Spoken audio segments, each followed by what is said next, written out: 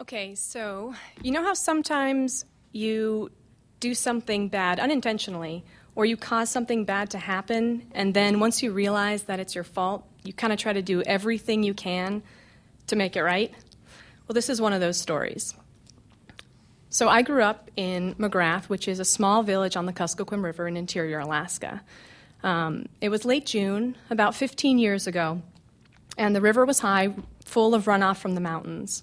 My family, my mom, my dad, my twin brother, my younger sister, and our 4 huskies decided to jump in the boat and head upriver for an afternoon picnic. We went up a couple bends and found a nice little island covered with willows. It was kind of a sandbar, really. When we got to the bar, we let the dogs run out, the 4 huskies, just to check out the area and have a good time. And we started unpacking the boat. We pulled out the cooler, the food, the drinks, the grill, the lawn chairs, the volleyball net, and just started unpacking everything. Yeah, beach volleyball in Alaska. And then we started, gathering some driftwood, putting the grill together. We threw out the hot dogs and the moose sausage. We hadn't been on the island more than about 10 minutes when this huge commotion about halfway down the beach startled us. So we turned and we saw this huge cow moose just bolting out of the brush with this little baby calf right behind her. And to our horror, our 4 not-so-well-behaved Alaskan huskies charging after them. Now, we called to the huskies. We tried to call them off, come here, stop, here's food, everything. But they were determined, and they would not give up the chase.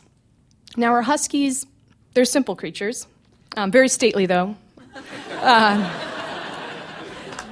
And they have simple needs. They like dog mushing. They like people food, but really they'll go for anything, even rotten food. I think they like it better.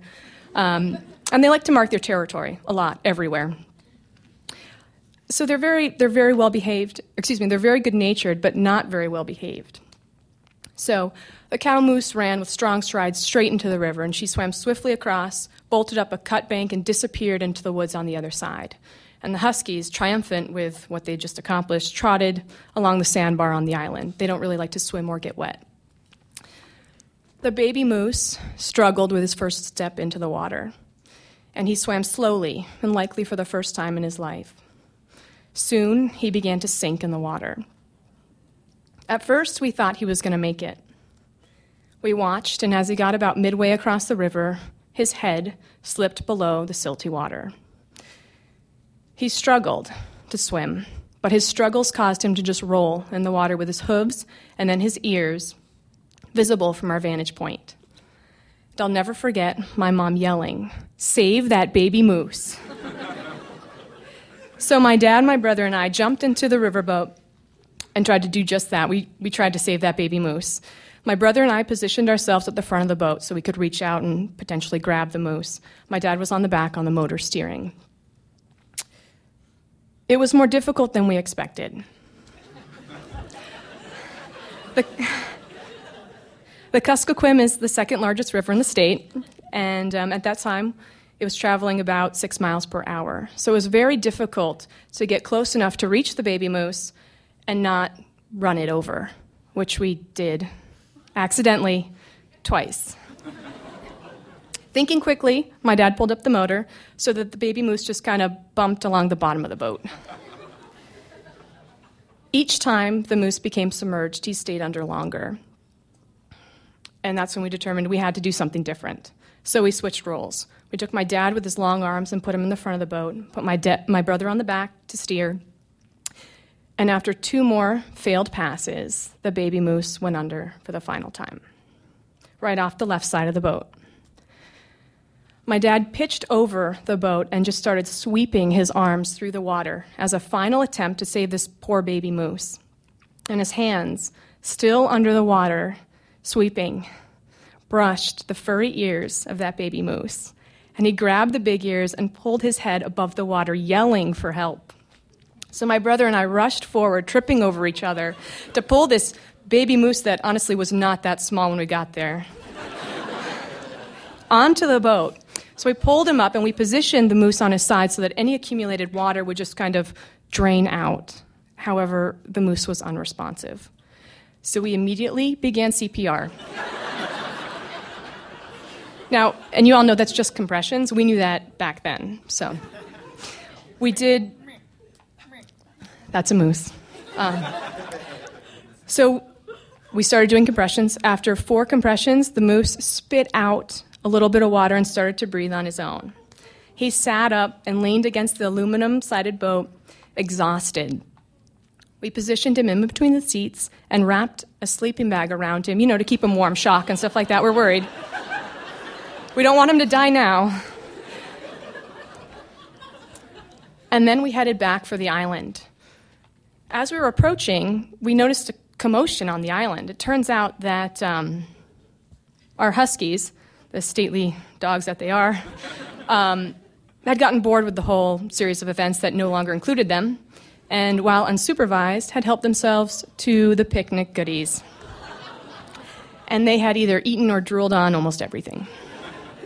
So they were in the process of being scolded and tied up at the time. So we arrived back at the island, and I sat with the baby moose for about 10 minutes. We kind of bonded. I pet him on his head, right in between his eyes, stroked him gently, scratched his ears just a little bit, and made sure he's really tucked into that sleeping bag. I did all the things that I thought a baby moose would find comforting. And then we talked about what to do next. And I immediately proposed, why don't we take this baby moose home as a pet? Whoa. We had a big yard, tons of willows, and we're literally a fence away from providing an excellent home for this docile baby moose. He was practically domesticated by the time I was done with him. My parents, by executive order, decided that we would carry the baby moose into a clearing and leave him on the island, alone, in hopes that his mother would return and care for him in a way that only a mother moose could. So we helped the baby moose to his feet. He was a little bit shaky, but then stable. He stood about 3.5 feet high and was about 80 pounds. So my dad encircled his arms around his chest and kind of hoisted him up over his hip to carry him into the willows. However, the baby moose really didn't want to be carried anywhere. So he just kicked and kicked and kicked and kicked the whole time. So we got him kind of close to the willows. And based on the vigor of his kicks, the resulting bruises, and the fact that we were somewhat close to a clearing, we set him down and let him walk the last couple steps on his own. We laid out the sleeping bag and coaxed him onto it, and then we walked away. We packed what was left of our picnic into the boat, our delinquent yet self-satisfied huskies, and our wet and emotionally drained selves into the boat and headed back downriver to McGrath. When we arrived, we let the local authorities know what had happened, and they went to check on the moose several times over the following week, but no one ever saw the moose, the baby moose, or its mother again. So we hope that the mother returned to find her calf and that they made it across the river safely together.